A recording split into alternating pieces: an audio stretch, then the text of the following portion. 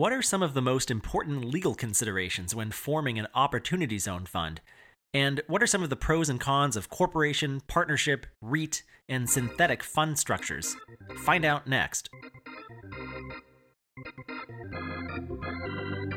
Welcome to another exciting episode of the Opportunity Zones podcast, the weekly show where we interview Opportunity Zones professionals and experts, from fund managers to tax advisors, from real estate developers to venture capitalists. If it impacts Opportunity Zones or the opportunity funds industry, we cover it here on the Opportunity Zones podcast. Welcome to the Opportunity Zones podcast. I'm your host, Jimmy Atkinson. Tax law was complicated enough before the Opportunity Zones program was introduced into law in late 2017, and it's obviously gotten a lot more complicated since then. Here to speak with us today about some Opportunity Zone legal tax issues is Jessica Millay, partner and chair of Duval and Stackenfeld's Tax Practice Group. Jessica specializes in tax, real estate, and Opportunity Zone law, and she joins us from her office in New York City. Jessica, thank you for taking the time to speak with us today, and welcome to the podcast. Thank you. I'm happy to be here. Great. So when did you first learn about the Opportunity Zone program, and what was your initial reaction to it? So we first heard about the Opportunity Zone program in early 2018. I will be honest, when tax reform was happening at the end of 2017 and we were all poring over the new provisions and the House report and the Senate report and conference bill and all of that, Opportunity Zones did not come across to me as sort of this hot new thing in tax reform that would really be turned into what it has turned into.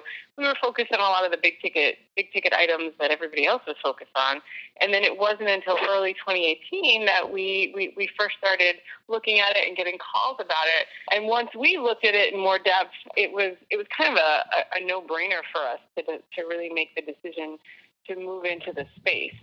Duval and Stackenfeld is a real estate law firm here in New York City, and given that the Opportunity Zone legislation is a geographically based program, no surprise that real estate was really the first wave of investments. And since real estate is really the primary focus of the firm, all of our clients, as soon as we told them about it, I remember sending out our first, we called it a white paper back then, our first paper on Opportunity Zones in May, over a year ago. And as soon as we sent it out, the phone started ringing and the emails started coming in. So it really took off right after that. Yeah, I think in those early days, a lot of people were really starved for information. There was a dearth of information out there, so you helped fill that void, I'm sure. You told us a little bit about Duval and Stackenfeld already, but can you tell us a little bit more about it? How big is the firm, and what are its strengths? And who are some of your clients? Or you don't need to give me specific names, but what types of clients do you serve? Yeah, sure. So Duval and Stackenfeld, we are coming up on our 22nd anniversary in just a couple months. We're based here in New York City. This is our only office. We have about 50 attorneys. So by New York City standards, we might be on the small side.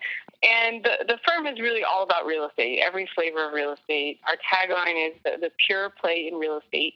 So we do every flavor of real estate deals, from buying and selling the dirt to more complicated corporate structures, everything from a simple, quote-unquote, simple joint venture, which of course is never as simple as it seems, to more complicated and complex structures, such as in-depth platform investments, and obviously these qualified opportunity funds have been a big deal for us. We also do a lot on the finance side in terms of mortgages, mezz debt, preferred equity. We do leasing. We have New York City specialty practice groups here, like New York City real property tax and zoning issues. So if real estate is involved, then there's a good chance that we do it. We have a lot of institutional clients, a lot of real estate funds, proper big real estate commingled funds. Typically we don't do a lot of their up-tier fund work, but we do a lot of the deal work. So all of the investments that these big institutional real estate funds invest into, we negotiate those investments for them. We have a lot of big institutional lenders. We also represent a ton of developers. So we get to sort of see the transactions from both sides of the table, which I think is one reason why our clients are very loyal. And I think they appreciate the fact that we can bring a lot of market intelligence to the table in terms of advising them, not only on the legal issues, but also on what's happening in the market and what they should really need to be looking out for. Excellent. And can you characterize your general approach to working with your clients? Maybe you have a new client who wants to set up a qualified opportunity fund, or maybe wants something really super complicated in terms of how it's structured. What's your general approach? What's the approach you take with someone like that? Well, I think the first thing that needs to happen is education, right? I think that even now, still, more than 18 months into living in the land of Oz, shall we say, there's still a ton of misinformation out there. There's a lot of misunderstanding. I view my most important job in the first instance as really to educate my clients and let them know, look, this is how the program works. These are the tax benefits. This is what the structure will look like. And then most importantly, it's really important for them to understand what we know, what we don't know, and where the fuzzy areas are. Tax law generally, there's shades of gray. It's very rare to get an answer that's 100% yes or 100% no. You're often sort of trying to interpret things and borrowing from different areas of the tax law, and there's a lot of interpretive issues there, which is what I like. I like the analytic process of it. But I think that it's important, especially in an area like opportunity zones, where we don't actually have a lot of guidance on point. For the first 10 months, all we had was those two sections in the Internal Revenue Code, which just generated a lot more questions than they answered. And now we have two sets of regulations, which are certainly helpful. They're in proposed form. But again, a lot of the issues that come up in trying to structure a qualified opportunity fund, they beg more questions. And then, well, where are you going to find the answers? And so it's a question of what other areas of tax law can you look to, and is it reasonable or not in certain instances to rely on those other areas in the tax law? And so I think it's important for anybody looking at this space and trying to understand it is that on the legal side, on the interpretive side, the tax lawyers, the accountants, CPAs, we are all doing our best to interpret a very skeletal outline of this legislation and fill in the holes. And so it's important for people to understand that some things are clear, but more often than not, there's always going to be lingering questions about, well, is that what they meant, or is that the right way to do it, or what does that mean? So it's a constant process of education and explaining. But again, the most important thing in all of that, given the uncertainties, is I really try and give my clients a very frank view of what's happening. It's like, well, look, I think that you're going to be okay on this because of X, Y, Z, or that, frankly, is fairly risky. And if you want to do it, I can explain the risks to you, but just understand that you may be a little bit sort of on the other side of the line from where I would typically advise you to go. But look, everybody's an adult. Everybody's making the commercial decisions they need to make. And as long as I can be frank and upfront with them about, where they are in terms of comfort on the various points, I think they appreciate that. Yeah, you mentioned a very skeletal frame or skeletal outline of the statute. I can only imagine how difficult it must have been to interpret that statute in the first few months before we had any sort of regulatory guidance. I'm sure you must have been breathing a sigh of relief when we finally got the first and second tranche, and now you've got a little bit of meat on that skeleton to work with. Is that fair to say? Yeah, absolutely. I mean, I'd be in so many meetings trying to explain the legislation to people before the regulations came out. And there was a lot of shoulder shrugging and, well, maybe, and who knows. And it's very difficult to, obviously, to be an effective advisor in a situation like that. Because, again, I can tell I'm comfortable telling my clients where the uncertainties are. But when there's so much uncertainty, who's going to be comfortable going ahead with that? And I think that's the reason why there was a real delay in terms of people actually doing these deals, right? Everybody wanted to talk about opportunity zones. Everybody wanted to understand them, but nobody was willing to pull the trigger on it. And now, finally, after the second round of regs, we're starting to see some movement there. And I do think there's certainly still some outstanding questions and things that need to be clarified and things hope they change. But I think we really, at this point, have the bulk of the guidance that we're going to get in terms of being able to structure these deals and put them together. So once people hear that, at that point, it becomes a commercial decision, right? Are you comfortable given what we know and given the guidance, to go ahead with it. Understanding that, there's going to be a few leaps of faith in there because not everything is crystal clear and laid out for you. But if it's a good deal and the deal makes sense, then that's really the reason to go forward. The tax benefits are great, right?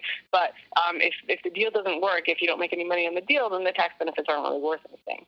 So at the end of the day, what we've told our clients is, look, do the deal if it's a good deal. And obviously we're going to do our best to structure it in a way that accomplishes that result, that the Qualified Opportunity Fund is set up the right way and you meet all the requirements. But at the end of the day, don't do this just for the tax benefits, right? Do it because it's a good deal. That's right. And that issue comes up on almost every episode of this podcast. You got to make sure the deal makes sense. You can't just get into it for the tax benefit. The underlying investment has to make sense as well. Jessica, can you tell us a little bit about your personal background? Earlier, you mentioned the phrase Land of Oz. And if I understand correctly, you are referred to, at least internally at Duval & Stackenfeld, as the Wizard of Oz. You're really their Opportunity Zone specialist. But how did you get to that point? How did you get to where you are today? I certainly did not have dreams growing up of becoming a tax lawyer. So I guess it's funny where life takes you. But I went to Johns Hopkins for undergrad, and as I was rounding out my senior year there, I realized that I didn't really know what I wanted to do when I grew up. So I actually joined the Peace Corps, and I went and I lived in West Africa for 2 years. And when I came back from West Africa, I still realized that I didn't know what I wanted to do with my life. But when I was in the Peace Corps, I became interested in international law and international human rights in particular. And so I said, well, maybe I'll go back to school and I'll study international law. So I went to law school having dreams of being an international human rights lawyer, and then I found out that doesn't really exist. So now, of course, I'm in law school and I'm racking up law school debt. So I figured I would kind of do the path of least resistance and go and get one of those law firm jobs, because that's what people did. And the summer in between my first and second year of law school, I did an overseas program. I was at law school in Duke down in North Carolina, and I did an overseas program in Switzerland, and I needed one more kind of BS summer class to fill things up, and I chose international tax law because it sounded kind of interesting, and I figured it was only a couple weeks. How bad could it possibly go?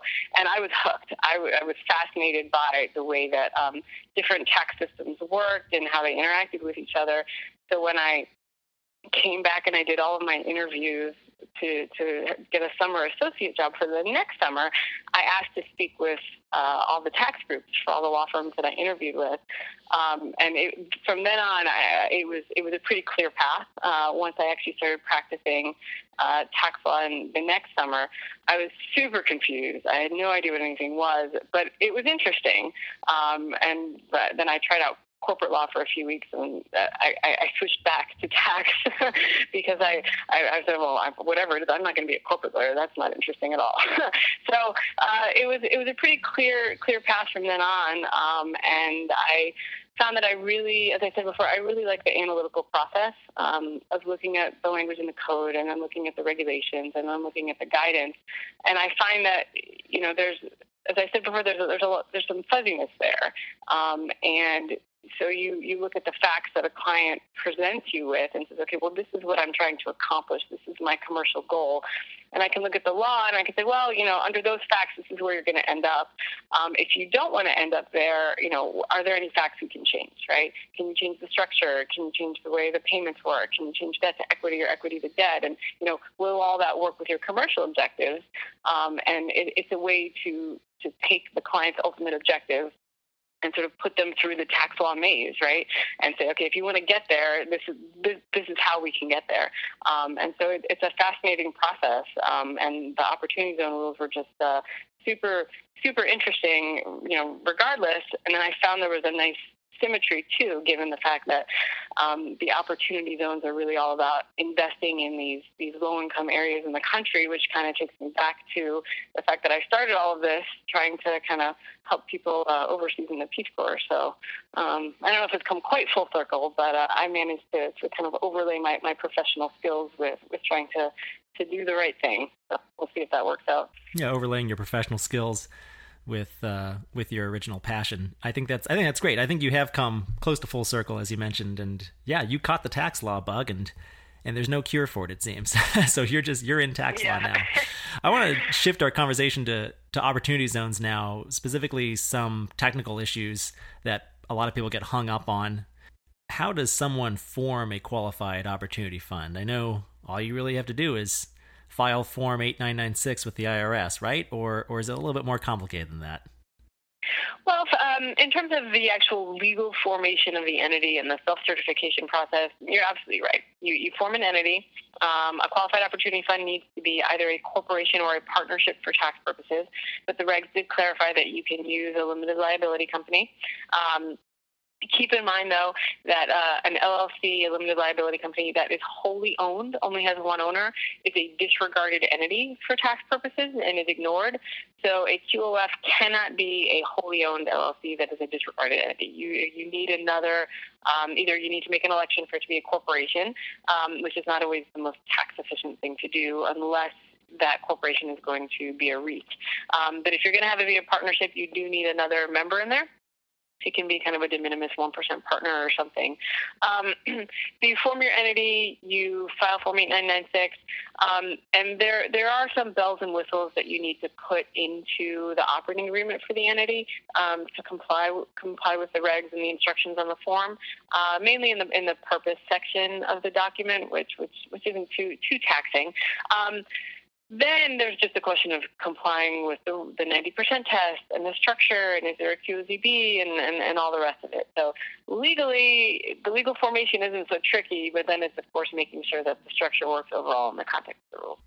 Right. Now, that's an interesting point you bring up regarding the single-member LLC. That's a no-go, I suppose. That kind of would defeat the whole purpose because it's just a disregard entity and everything would pass through, and there would really be no...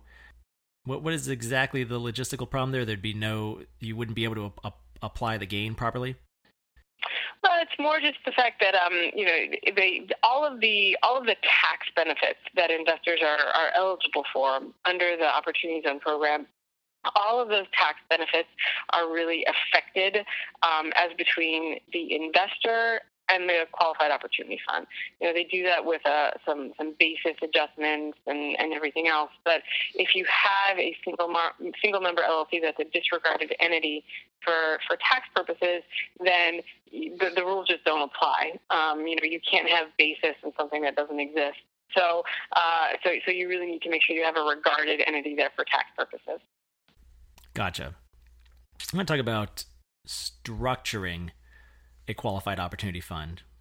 IRS forms aside, what are you legally supposed to do, or what are your options for legally setting up one of these funds and forming these fund agreements?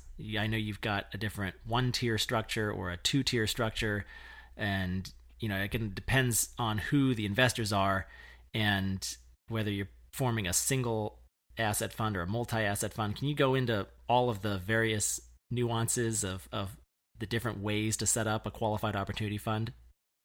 Mm-hmm. Yeah, sure.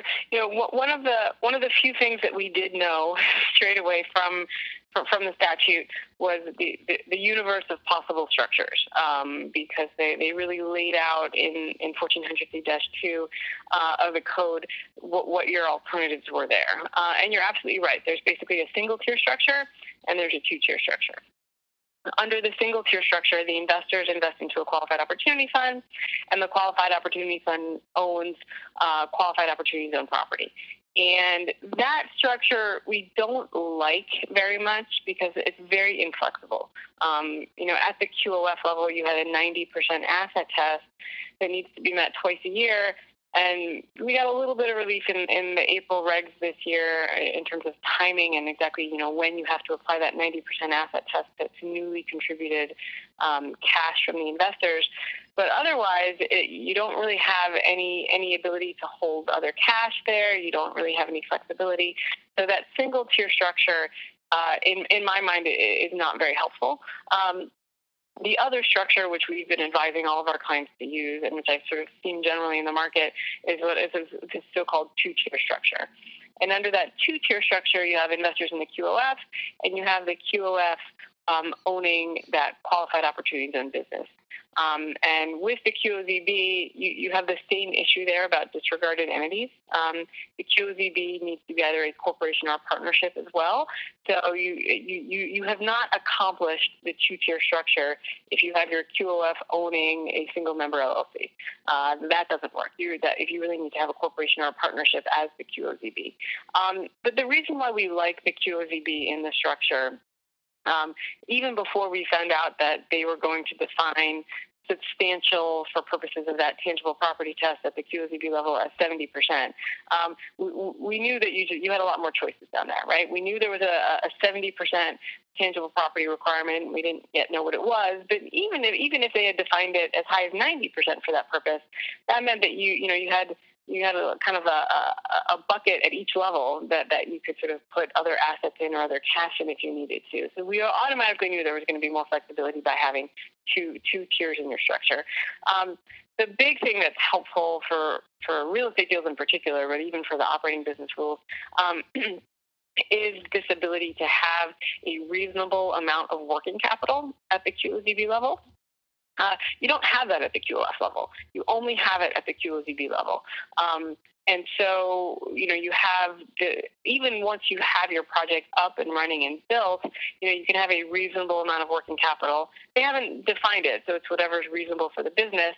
And then in your initial ramp-up phase, whenever you're building whatever you're building or improving whatever you're improving, they put out this 31-month safe harbor for working capital, and I think that's helpful too. And they've given us some more flexibility there in terms of how that works and what do you do if money comes in over time, and what do you do if you're waiting on the government for an approval. So having all of that flexibility at the QOZB level is really pushing everybody towards using this two-tier structure. It's not really clear to me why they didn't. And why they haven't harmonized the rules at each level, but maybe Treasury felt that wasn't within their regulatory authority given some of the language in the code. But for whatever reason, the more complicated structure with these two tiers ends up getting you a better result. The other thing to think about in structuring these deals is the exit, right? Because you have to think about the end even before you get started. And this isn't necessarily something that's a result of a restriction in the code and sort of saying you have to do it this way, but it's sort of an indirect result of something in the code. And the issue here is that the big 10-year tax benefit, that's the brass ring, right? That's what everybody's going to go for.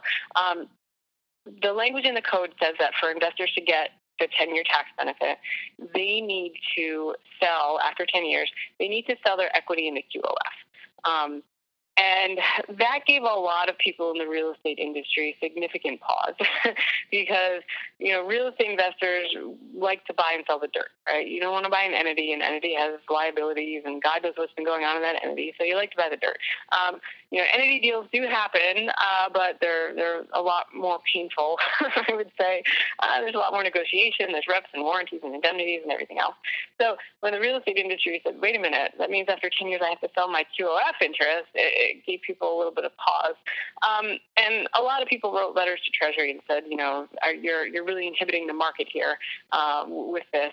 But more fundamentally, the byproduct, aside from the fact that doing the deal at the end is kind of a pain, if you really do have to sell your QOF equity at the end of the deal to exit, then that means that if a buyer is buying your QOF, they are buying the QOF and they are buying everything inside the QOF. So if you have a single property in your QOF and the buyer wants to buy the single property, then okay, maybe the deal may be a little bit of a pain. You may take a slight pricing haircut by having to do an entity sale, but at least you could do it. Your buyer could buy your single asset QOF to get the single property. But if you have a whole portfolio of properties in the QOF, then all of a sudden that means that after 10 years, you're looking for a buyer to buy the whole portfolio of properties, which, potentially limits your universe of buyers depending on how big the portfolio is. So a lot of people, especially the investment banks of the world, were not very happy with that because, they're trying to get their high net worth investors they want to give them a product, right? They want to give them diversification. They don't necessarily want to tell them, oh, buy an interest in a QOF that owns this one single property that has a lot of development risk to it. So, again, Treasury got a lot of comments on that. And they came back in the April regs with what is a little bit helpful, but not entirely helpful. I don't know if this is what they intended to do or not. But what they said in the April regs is that, okay, we hear you. So we'll give you a little bit of flexibility. After 10 years, you have a choice. Either the investors can sell their equity in the QOF, or the QOF can sell its property. So at first glance, great, they're letting you do property sales. But then if you look at the language, it really was limited to the QOF selling the property. But, Jimmy, I just told you, nobody's doing these single-tier structures. Everybody's doing the two-tier structure. And in the two-tier structure, the property is not held by the QOF. The property is held by the QOZB. So Treasury said, well, the QOF can sell its property. Did they forget to say that, and we also meant that the QOZB can sell its property, or did they leave it out on purpose? That's a question I don't know the answer to. But if they really wanted to permit property sales, if they really wanted to give you that level of flexibility, then, they really should have said that the QOZB can sell its property too. So people are now kind of struggling to figure that out. And, what did they mean? What didn't they mean? How should this change the structure? What can you do? What can't you do? We're still advising our clients to set these things up in a way to facilitate QOF entity sales if you have to. Because in addition to the fact that the rules are a little bit unclear, this particular section of the proposed regulations is the only one that you cannot rely on right now. So we're still in a little bit of limbo. In my mind, this is the biggest thing that still needs to be cleaned up and clarified. There's a little bit more flexibility than there was at the beginning, but it remains to be seen exactly how all that's going to play out. I gotcha. So it would just be easier if all of these funds were just single asset funds. But the only problem with that is then the funds themselves lack any diversification. So what's your solution there in the meantime? Are you recommending that your clients set up multiple funds, maybe one fund for each different property, or what exactly are you advising them to do? So there's a couple different things that you can do. The first thing, which I know some people right out of the gate were doing to sort of deal with this issue, is you can set up your qualified opportunity fund to be a REIT, a real estate investment trust. And the using a real estate investment trust, because a REIT is actually a corporation for U.S. tax purposes, that's made the REIT election, there are some technical rules in the code, again, outside the QOF context, that say that if a corporation sells all of its assets pursuant to a plan of liquidation within 2 years and then liquidates, the shareholders in that REIT are actually treated as if they sold their equity in the corporation. So you have a technical basis there to actually have a true commingled fund, do property sales at the end, and have your shareholders get the right QOF tax treatment. So people were using REITs and going out of the gate and saying maybe we'll make a REIT election.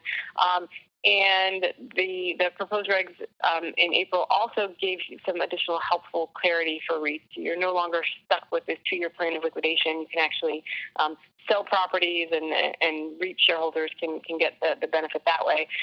The issue in my mind with doing a REIT is that then you're stuck with both the QOF rules and the REIT rules. And you're taking two very complicated tax structures and layering them on top of each other. And there's going to be some friction there. The REIT rules don't always mesh in every instance very well with the QOF rules. Not to say it can't be done. People are doing it and it can be done, but there are certain types of assets that you're just not going to be able to do because it's a REIT, or, if it's something that requires the use of a taxable REIT subsidiary in a REIT structure, that doesn't really work so well with the QOF rules. So the REIT is an option, but it's going to be very fact-specific. The other thing that our clients are doing, and I know others in the market are doing as well, is kind of doing what I'll call a synthetic fund. So you go out to investors and you say, okay, why don't subscribe to my qualified opportunity fund? I'm raising $7 gazillion or whatever it is. But then actually the legal form of that is not one single QOF, right? The legal form of that is going to be multiple QOFs. And so when investors sign up and sign their subscription agreement, you're not taking their money and admitting them to a single QOF. You're taking their money and you're putting them into a series of QOFs. And you have a sort of a series of these single asset QOFs, which permits you at the end to do the entity sale if you need to, because each QOF would only own a single property. It's a little bit of a compliance, or rather a reporting issue, I would say, because then, your investors are getting multiple K1s at the end of the year, which they may not like. And the other thing that investors don't necessarily love about that is that if you think about a traditional commingled fund that's a single partnership, a lot of times the promote or the carry that's being paid to the manager, the GP, that's usually done on like a blended basis. So you're looking at all the deals, and you're saying, okay, what's the overall return from all these deals? And if the hurdles are high, if you get enough cash back, then that's when you have to start paying a promote to the GP or the manager. And the investors like that because it gives them some protection, right? If you've got one deal that's doing great, but all the other deals are doing poorly, you don't have to necessarily pay the promote because overall you're not making that much money. But if you have these single asset deals and the promote is calculated on a deal by deal basis, then if one deal is doing great, you're going to end up paying a promote on that one deal, even if all the other deals aren't. Because there's some tax issues about crossing the promotes that get a little bit tricky if you really want to maintain the single entity nature of each of the QOFs. So, again, each of these structures can work, right? But none of them are squeaky clean. There's always like an ancillary issue about that one or something to think about with the other one. So people are trying to get creative and figure out what's the right structure. And it's going to be very fact dependent, depending on the investors, depending on the property or properties, depending on the sponsor. So each one of these ends up always being a little bit different. Yeah, that's really tricky. There's drawbacks to each one of these different types of structures. I guess there's no perfect universal solution yet, and maybe there will never be, probably. When would you use different structures? Like, when would you advise a client to use a REIT, or in which situation would you use a partnership or an LLC, or in which situation would you want to structure it as a corporation? So the main time when I think you would want to use the REIT is if we don't get any further flexibility on this exit issue from Treasury, then using a REIT is probably a good idea if you really want that true commingled fund model, because that's the one model right now that really allows you to do property level sales and have investors still get the 10-year tax benefit. Again, you have to make sure that the underlying property is gonna work within the REIT rules, but right now the REIT is really your best option for doing that. The partnership structures are helpful because then you don't have to deal with the REIT rules. But again, you have this issue about, if it's just a single asset, then yes, do a partnership. I think that's the better way to go. If you are doing multiple deals and you want to give investors that exposure, and maybe if it's not 20 deals, that might be a bunch. But if it's kind of 3, 4, 5, maybe 6. Maybe that synthetic fund model will work if you can kind of get your investors on board with the fact that the promotes aren't going to be crossed. People really aren't going to be using regular old C corporations here just because of the tax inefficiency. I know people have spoken about using S corps because you can use an S corporation also in the QOF context. So depending on, how many investors you have and what the ultimate goals are, an S Corp may also be a vehicle that you can think about using.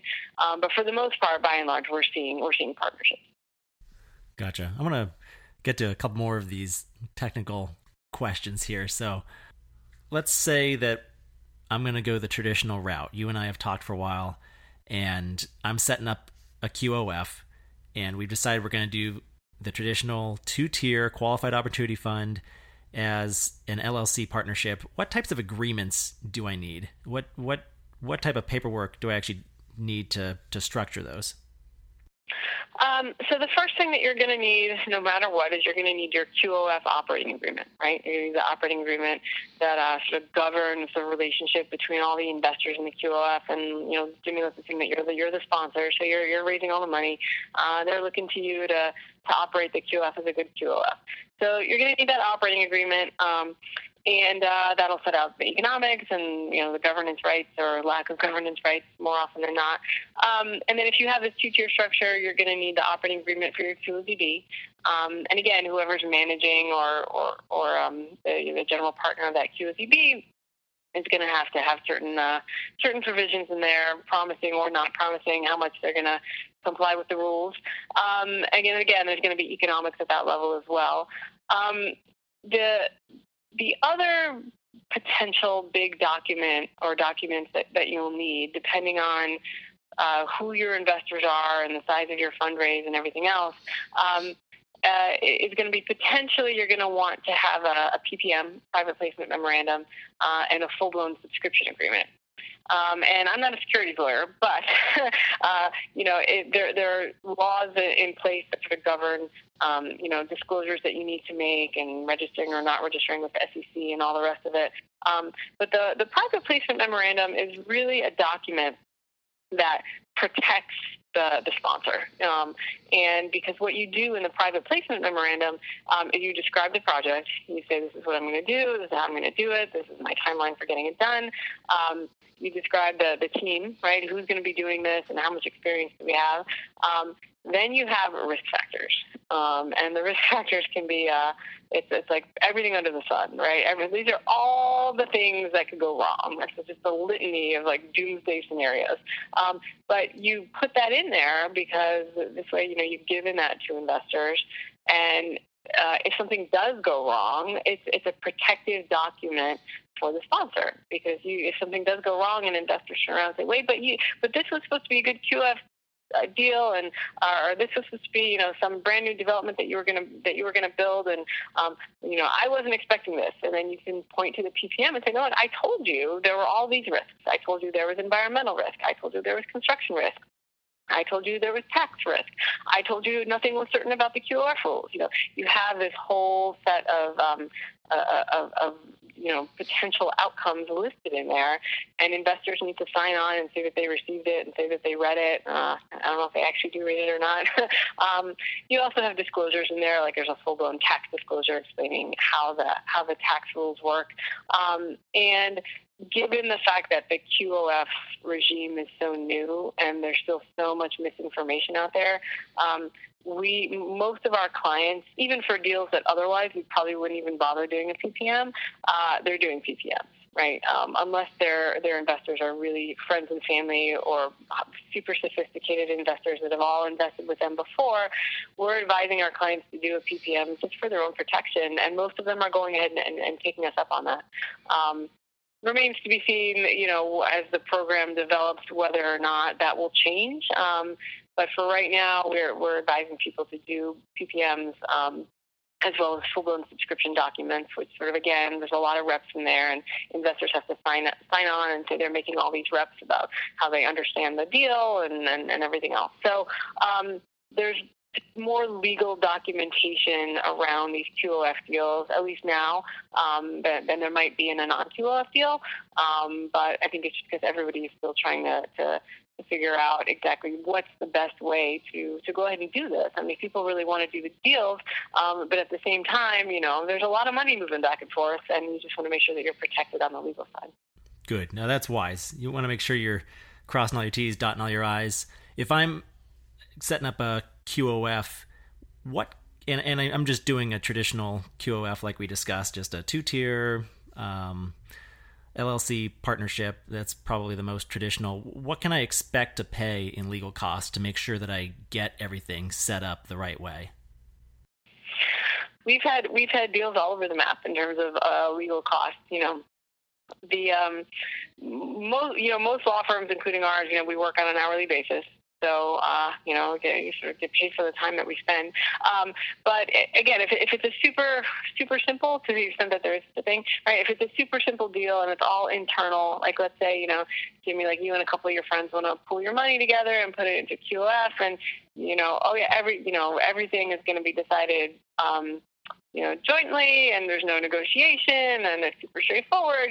That's going to be a much different legal bill at the end of the day than if you have somebody raising $200 million from true third parties, and maybe if they're partnering up or sort of utilizing one of the big investment banks to source all the investors, you've got negotiations, and first you got term sheets and negotiations and back and forth, and all these people weighing in and this and that, and those bills can get up there. So those deals are not for the faint of heart, but for the most part, it's all sophisticated people who are doing that anyway. I'm sure there's a pretty wide range. Can you give me a sense of what the range is on the low end and on the really high end for a super fancy, super complicated QOF? Look, I would say that we've done a couple of what I'll call these like internal QOFs, right? Between maybe, affiliated entities or friends and family and things like that. And what we've done just for the QOF document itself, not thinking about the JV or anything else, or the purchase and sale agreement for the property or anything, we've done some super simple QOFs for, I'm going to call it, like starting around like 20,000. Once you do that, and they go up from there. We're doing one deal that is been going on for months at this point, because we had sort of an existing structure and property owner, and they're sort of selling the property over, and then they're coming in for a piece, and we've got seller financing, and so you've got all these different moving pieces and different documents and loan agreements and everything else, and that bill's a little bit higher than that. I'm sure it doesn't take much to start getting up into the six figures at some point. Yeah. Well, I guess we are a New York City law firm, so I guess we will wear that badge. Of course. Well, Jessica, thank you for sharing all these insights with me today. You really are the Wizard of Oz. I can approve that nickname for you now. This has been great. Where can our listeners go to learn more about you and Duval and Stackenfeld? Yeah, sure. So we've got a website. It is, and I'm sure, Jimmy, you can sort of post this with the show notes, but it's DSLLP.com. And we've got a whole page about opportunity zones with links to all of our, we call them roadmaps, like white papers, and sort of articles that either I've been quoted in, or our managing partner, Terry Adler, has been quoted in, or Bruce Stackenfeld, our chairman. So we've been making a big splash both on the tax side and on the real estate side, really to get into the space, and we're having a lot of fun with it. So. Yeah, no, it looks like you are. Duval and Stackenfeld definitely does have a wealth of information on their Opportunity Zone Resource Center, so I will link to that in the show notes page for today's episode. So for all the listeners out there, I'll have links to the resources that Jessica and I discussed on today's show at the Opportunity Zones database website, and you can find those show notes at opportunitydb.com/podcast. Jessica, again, really appreciate your time today. Thank you. You're welcome. It's been a pleasure. That's it for our show today. A huge thank you to you, our listener. If you liked this episode, please rate and review us on iTunes. The Opportunity Zones podcast is produced by the Opportunity Database. Visit opportunitydb.com to learn more about Opportunity Zones and Opportunity Zone Fund investing. You can learn how to subscribe to this podcast and read more about today's guest in the show notes by visiting opportunitydb.com/podcast. And we'll be back soon with another episode.